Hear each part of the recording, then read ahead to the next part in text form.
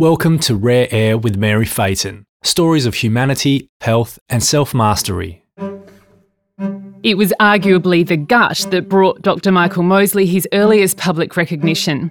His 1994 documentary on the work of West Australian researchers Professor Barry Marshall and Dr Robin Warren brought nominations for an Emmy, a BAFTA, and also brought a lot of mail. The experience marked the realisation that Hippocrates was onto something 2,500 years ago when he said all disease begins in the gut. Dr Mosley has made countless documentaries since, often experimenting on himself. He's also authored several books, including The 5-2 Diet, The 8-Week Blood Sugar Diet and The Clever Guts Diet, which have gleaned the best advice he's gathered on how to prolong good health. Michael, it's great to be with you. Lovely to be here. Hippocrates spoke about the gut 2,500 years ago, but it's only relatively recently that an understanding of this has begun to infiltrate the mainstream, and that's had a lot to do with you. How do we lose our way? I think the problem with the gut, and certainly the contents of the gut, is they're very difficult to explore. So you've got a gut and it's probably 6 to 8 meters long, and most of it you couldn't reach. So it really was an undiscovered country and almost another planet. And certainly the creatures that live in the gut, the microbiome, the 1 to 2 kilos of microbes that live down there, most of them really can't grow or live outside the gut. So it was impossible to culture them, because normally you look at microbes, you get them, say, from a poo sample, and then you grow them up, and that's where you identify what's going on further up. But the reality is there are 1,000 different species in there, around 100 trillion individuals. So that's 1 followed by 14 noughts.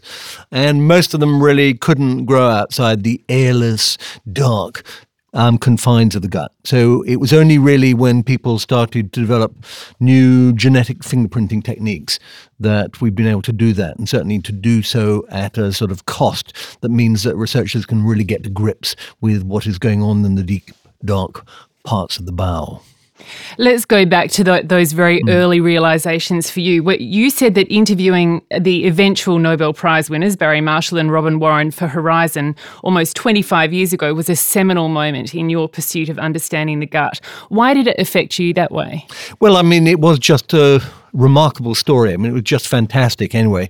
The story of Barry self-experimenting was obviously very dramatic.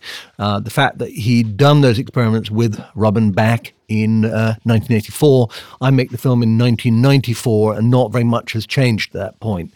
And they were just great characters. But I think what inspired the medical community was when the ideas were finally accepted.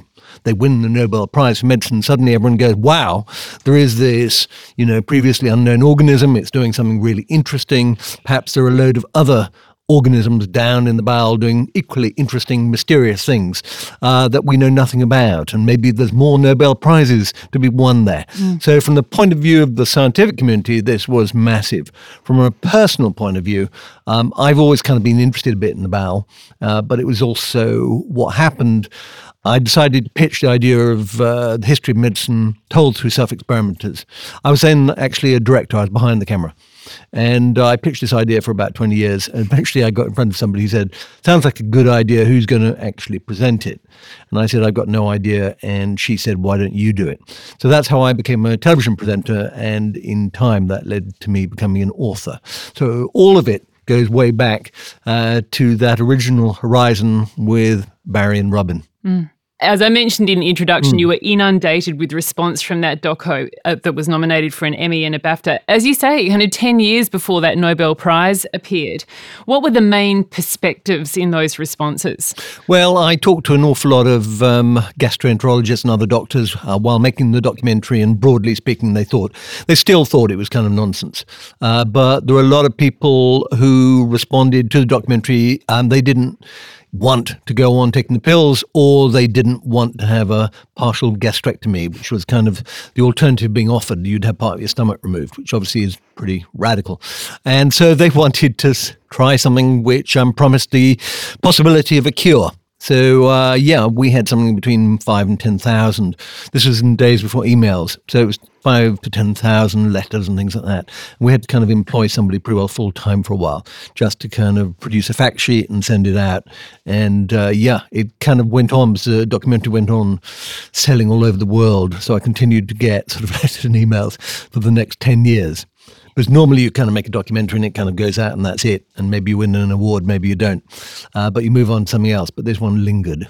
But your enthusiasm for the topic remained? Oh, 100%. I mean, I went off and I did loads of other things. I made some dramas. I did a whole host of other things. But I kind of maintained an interest. I tried to keep in contact with Robin and Barry. I kept reading stuff about the gut. And I kept on reading about new discoveries in the gut. But it was only really in the last 3 or 4 years that this subject has become unbelievably hot.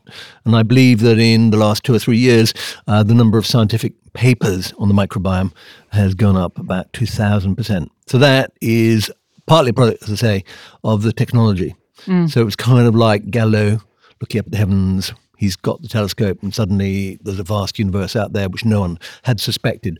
And the same is kind of true of the gut. We now have the tools, the means to investigate it in a way which was not previously possible. And now that scientists can do that, they've discovered all these extraordinary links between the gut and particularly the microbiome and things like mental health, the immune system, weight, all sorts of things that people really didn't imagine. What does it mean to you to be the interface between all of this really important research that's going on and delivering it to the public in a way that we can actually do something with that information? Hopefully I do it in a sort of interesting, accessible way, because the counter side of it is there's an awful lot of nonsense as well. Because when you get these sort of discoveries and lots of people jump on the bandwagon, there's lots of stuff sold as probiotics now in supermarkets and other places, most of which are completely and utterly useless. And equally, there's a lot of food intolerances, which is a sort of genuine phenomenon, but people will go off and they'll send their hair samples off or they'll send blood samples off. And unfortunately, none of that is even remotely scientific. It's basically utter specious waste of time and money. So that's the other side of it. I kind of try to warn people about the nonsense, but there is something genuinely exciting here. And as you say, it's great because I get to talk to a lot of scientists. They respect what I have to say. They know I'm going to treat their research with respect. So they're very open about what they're up to. And in some cases, they also tell me about stuff which is coming up, which is also great if you're writing a book like Clever Guts, because otherwise the danger is that it's kind of out of date even before you've written it, because this stuff is moving so fast.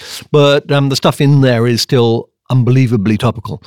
So that's kind of what I'm pleased about. Yeah.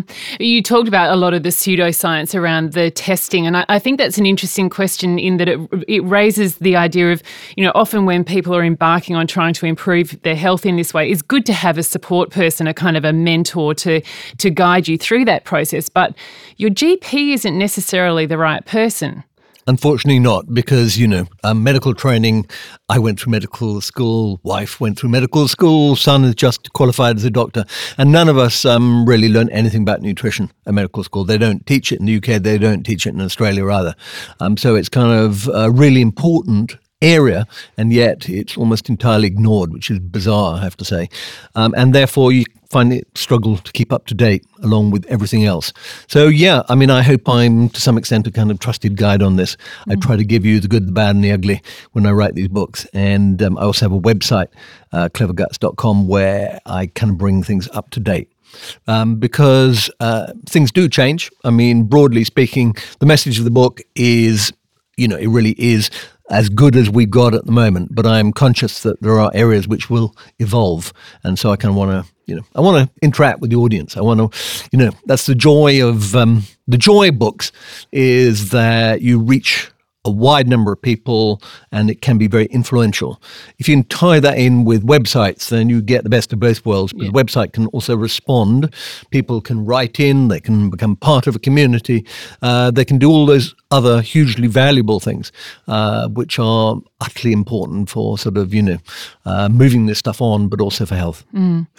From that early inspiration about the gut, I'm really interested because you've been producing television for such a long time and really exploring the science around health in various different aspects. But was fasting the first thing that really got you excited as it being a new frontier in some ways? Sure, because that was actually in 2012. And the reason I got interested in it was because I had just discovered that I was a type 2 diabetic, like my dad. And my dad had developed type 2 diabetes around the same age, early 50s.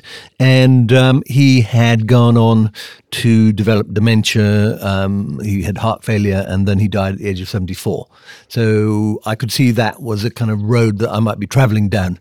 And that's what I went off to find something I could do about it, because I didn't want to start on medication, because I kind of know where that journey ends. So I was fortunate. I can bring up lots of people, and that pointed me towards intermittent fasting and led to me making a documentary, Eat, Fast, Live Longer, which was all about intermittent fasting. And I met some really influential, important, exciting scientists who kind of really inspired me, because they'd kind of been working in this field for a while. And it was not something I knew anything about. And as I said, prior to that, I really barely had any interest in nutrition. I kind of, if you'd ask me, I'd say go on a low-fat diet, do a bit of exercise, but I really didn't know anything more than that. So this was the beginning of my education, if you like. Yeah. I just rewatched Eat Fast, Live Longer over the last few days, and it's a really exciting watch in a lot of ways because of the revelations that are in there. But one of the things that I noticed, and I guess there's no greater leveler as a practitioner than being presented as having the disease that you maybe in the past have advised other people about. But you were very serious and very pensive about some of the information that was being given to you at the time about what the state of your body was and what you could do to fix it, and whether you were prepared to undertake that. Do you remember those? Oh, yeah, I remember it very clearly because, as I said, it was very serious. But for me, it was very serious because it was the first time that I had seriously questioned my long-term health. And as I said, back of my brain were echoing thoughts about my dad, and I didn't want to go down that road. And I have kids who are in their 20s, late teens, and I like to be around for them. So for me, it was wholly serious. And I guess as a documentary, part of its power comes from that, and also from the fact that I had no idea how it was going to turn out. So I set off with some ideas and some research, and the researchers on Horizon are very good and they kind of point you in directions. But to be honest, none of us had any idea where the film was going to go to and how it would end. So I end up effectively inventing a diet, the 5-2 diet. And I think I say at the end of it, I think this is going to be really big, but that could have been completely wrong. It could have, all crashed and burnt at that point. But instead what it did is it led to me writing the fast diet, and suddenly intermittent fasting, combination of the documentary, the book, and whatever, suddenly caught people's imagination and it really took off. But as I said, it also inspired me to go on looking more at kind of what was going on inside me, what was going on inside the health service, looking at things like type 2 diabetes, what can you do about it? So, it really triggered a lot of things. But it's one of those things, again, where, the evidence had been there for a lot longer than we were prepared to accept. It was, you talked about how in the Depression, people's health had improved when they were on lower, I guess, essentially restricted calorie.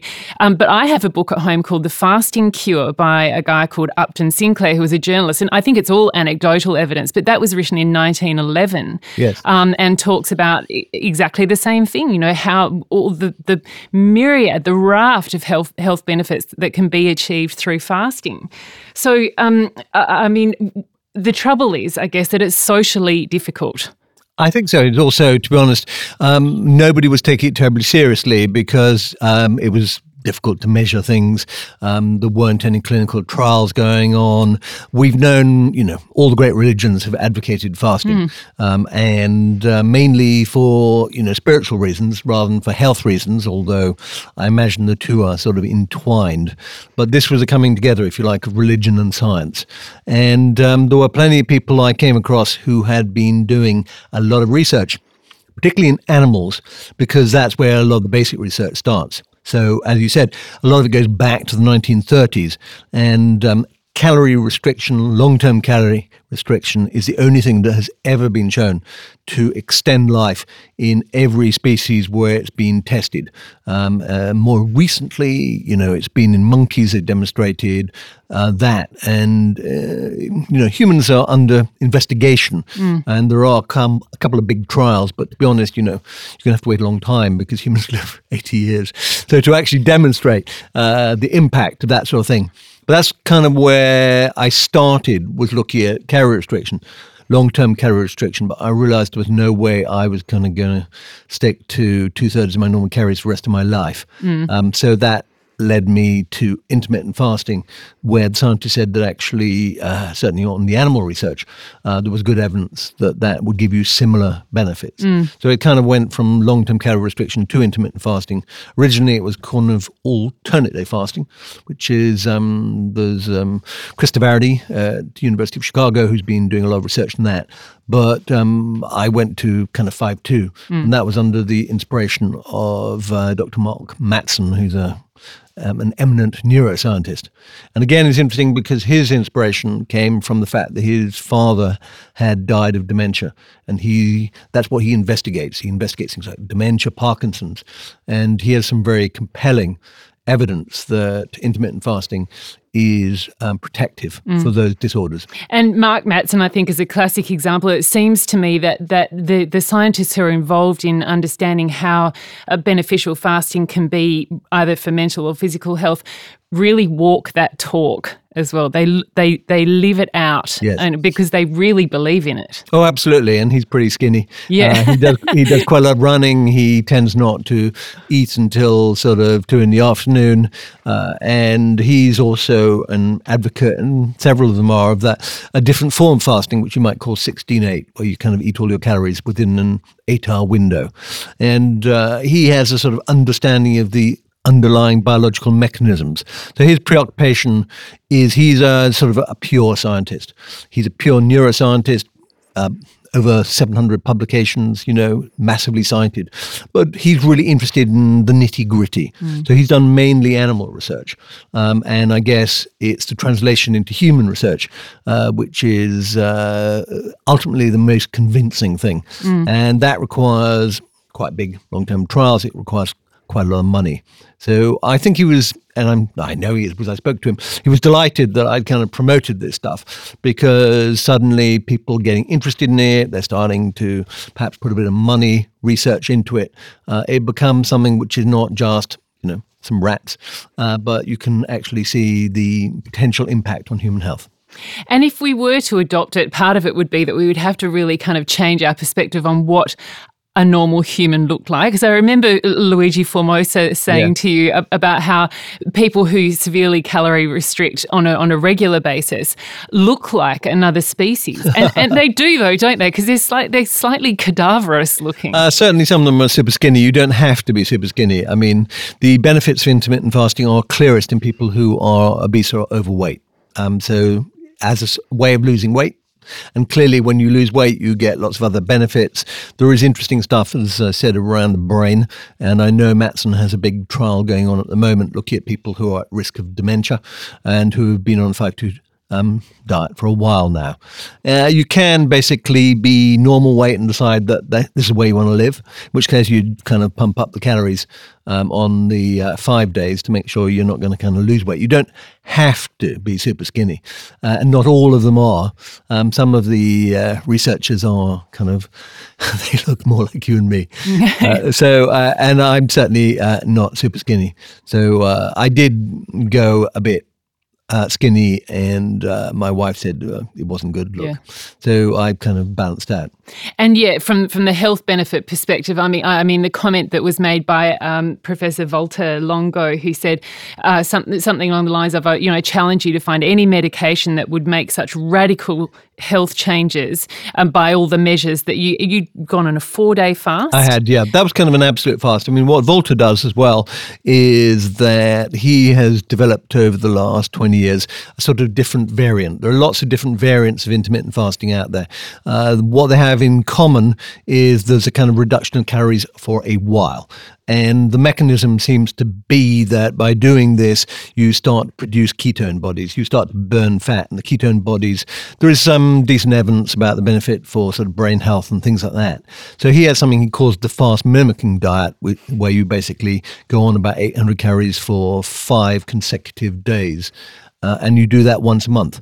And he has, he's done some pretty convincing evidence trials of that, again, in animals and now in humans in 2 or 3 centres, looking at the impact on a range of things from cancer survival to type 2 diabetes to regeneration of the immune system. So he's another fantastic scientist who's really kind of pushing the boundaries on this stuff.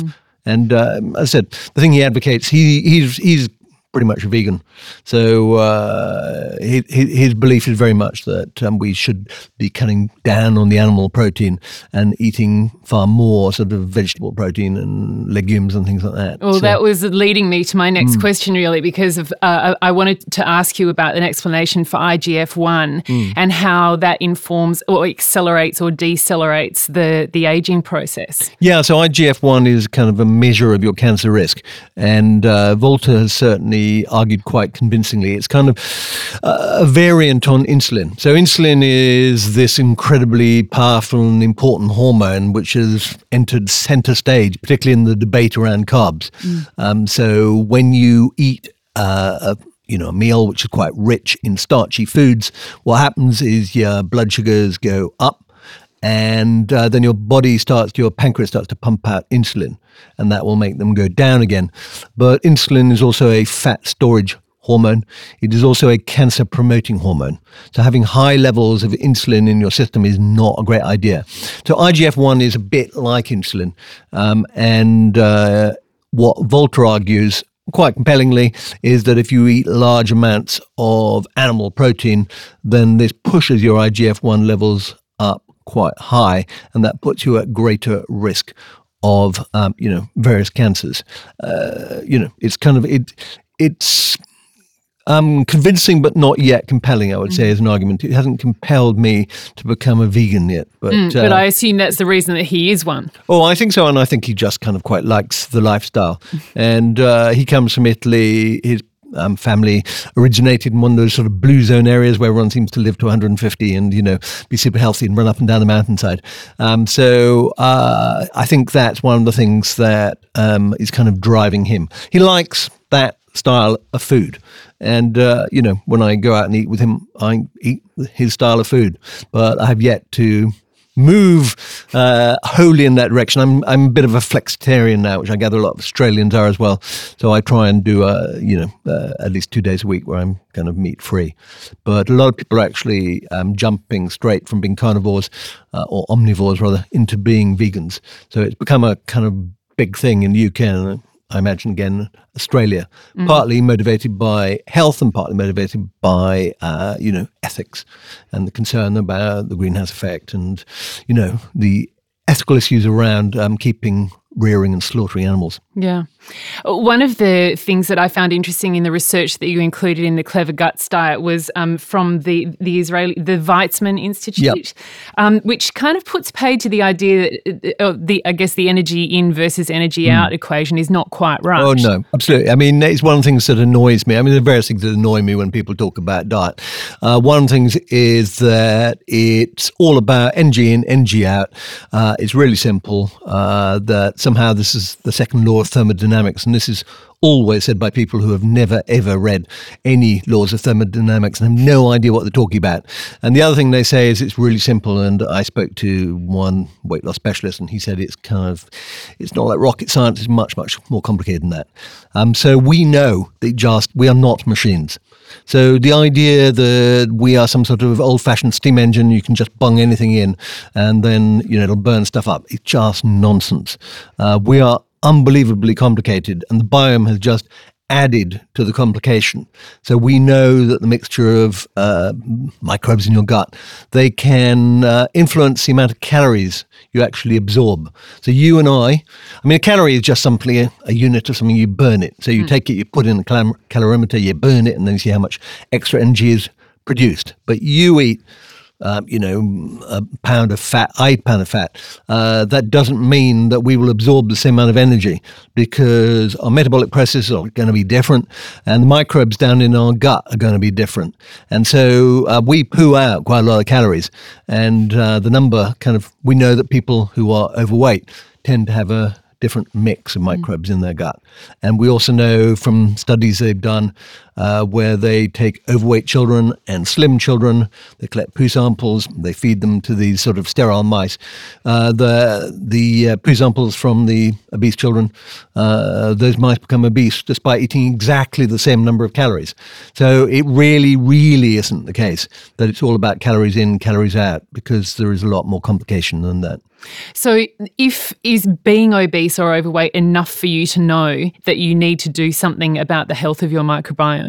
I think the two are just unbelievably closely related. We know that, being overweight and particularly being obese has lots of unbelievably negative associations further, on your health. I mean, clearly, being told you're fat is not helpful. Being told you need to lose weight is probably not terribly helpful, although perhaps doctors could do it in a kind of warm, caring, compassionate way on the whole. Certainly British doctors don't. And the reason they don't is they assume they assume that the patients either know it or are unwilling to hear it.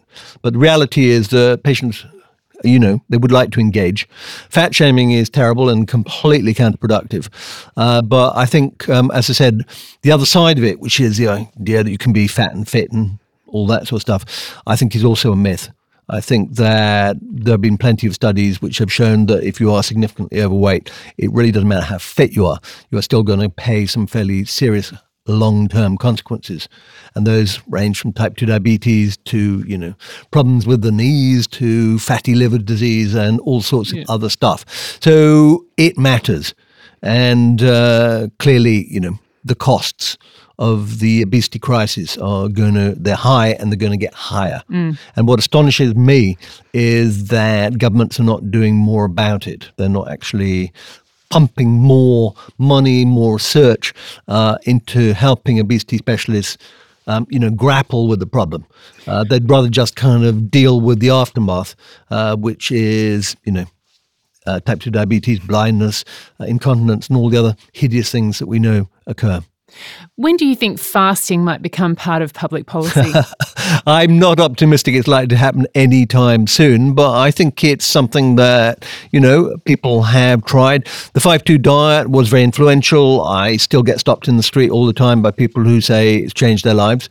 Doesn't work for anything. Everyone, nothing works for everyone. But certainly in terms of type 2 diabetes, there is some really, really compelling evidence about the benefits. Fasting is perhaps a misnomer. I mean, it would be probably better to describe it as quite significant calorie restriction. So when I wrote the original 5-2 diet, I suggested people cut down to about 600 calories. But that was based on rat studies largely. Nowadays, I tend to say, look, 600 if you can manage it, if not 800. 800 is kind of the lower end of a low-calorie diet. But that is also the number around which some of the diabetes research is now going. Because there's one of my heroes is a guy called Professor Roy Taylor, who is a professor of medicine and metabolism at Newcastle University in the UK. And he demonstrated it was possible to reverse type 2 diabetes in the majority of cases by putting people on an 800-calorie diet for 8 to 12 weeks. And so I kind of wrote a book about it. And I have to say it's been remarkable. And he's done a whole bunch of studies since I wrote the book, all of which pointing in the same direction, that type 2 diabetes is an reversible disease, and most patients, or many patients certainly given the option, will do it. because they don't want to spend their lives on medication. It's a thrilling prospect. It's thrilling, absolutely. Really. And it harks back again to kind of ulcer wars and Barry and Robin, because they were there.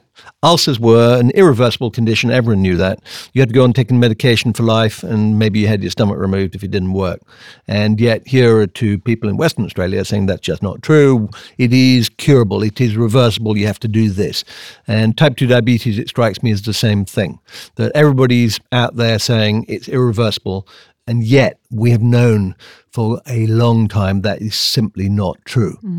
We know because of studies done a long time ago using surgery, bariatric surgery.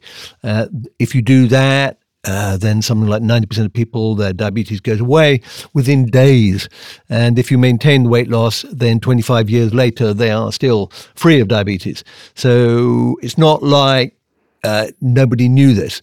And yet they continue, which I find astonishing, to perpetuate the myth that this is an irreversible and progressive disease. The worst thing about that is it just robs people of hope. So that, as Taylor said, you might as well just go, abandon hope, all ye who enter here. You might as well engrave that over the door of every diabetes clinic. And my wife is a GP. She says it's been some of the most rewarding years of her life, but she started to put some of this stuff into practice. So, I'm just absolutely delighted that the scientists talk to me, and that they're quite happy for me to kind of write about their work and bathe in their reflected glory. Are there still uncharted frontiers in terms of nutrition that you want to pursue, or do you think you've found the real pillars? I think at the moment, I think there is more stuff to be had around intermittent fasting, different forms of intermittent fasting. As I mentioned, there is a kind of a new kid on the block, which is 16-8, where you compress your calories into eating an 8-hour window. Love animal studies, very few human studies. Some people find that much easier to do, frankly, than cutting your calories 2 or 3 days a week. So be very interesting to see how that proceeds. I was recently at the Karolinska Institute in Sweden, where the Nobel Prize come from, and they've been doing this big study on 5-2 in diabetes, and the results were very, very impressive. So hopefully, there are still plenty of critics out there, but hopefully some of these studies will make them think twice. I'm not utterly convinced it will change their minds, but it might make them wonder. And then, as I said, when it comes to things like type 2 diabetes, I think there's still a lot of fascinating research to be done, both in terms of acceptability of these sort of diets, but also long-term outcomes, how to, the real challenge with any diet is kind of, once you've lost weight, how to keep it off. And with the clever guts, which is really, all of them are tied in with each other. And that's what I find genuinely exciting. Each of these books has evolved from one of the other ones and has added richness to it. And what I love about, say, Clever Guts is the realization that if you can kind of lose weight, you go on a Mediterranean-style diet, the evidence is very compelling that although your body will fight the weight loss initially, within 6 to 9 months, it will reset. And that means that it will work with you to try and maintain that weight loss rather than fight against you. Because there is, again, a utterly nihilistic view, which goes that all diets fail. There's no point in going on a diet because if you lose weight, you're just going to put it back on again. Now, this is true of bad diets. There are 50,000 diets out there. Most of them are dreadful. But actually, if you have a decent diet, if you have support, if you have a community, if you do the right thing, then the evidence is strong that, that not only can you lose the weight, but you can keep it off long term. So I guess that's kind of an area which I'm kind of roaming around in at the moment. And I'm talking to all sorts of people at Oxford University and places like that. And my wife is actually doing a research project with Oxford at the moment, looking at exactly the subject. So more mysteries to be uncovered. Dr Michael Mosley, I think you're a very important messenger to us as a public at the moment, and I thank you so much. You're always very generous with your time. Thanks for being with me. Thanks. Rare Air is produced by Mary Phaeton for Three Gates Media and mixed by Adrian Sardi at Sugarland Studios. You can find the full series on iTunes by searching Rare Air with Mary Phaeton. Get in touch at maryphaeton.com or on Twitter, Instagram or Facebook. Thanks for listening.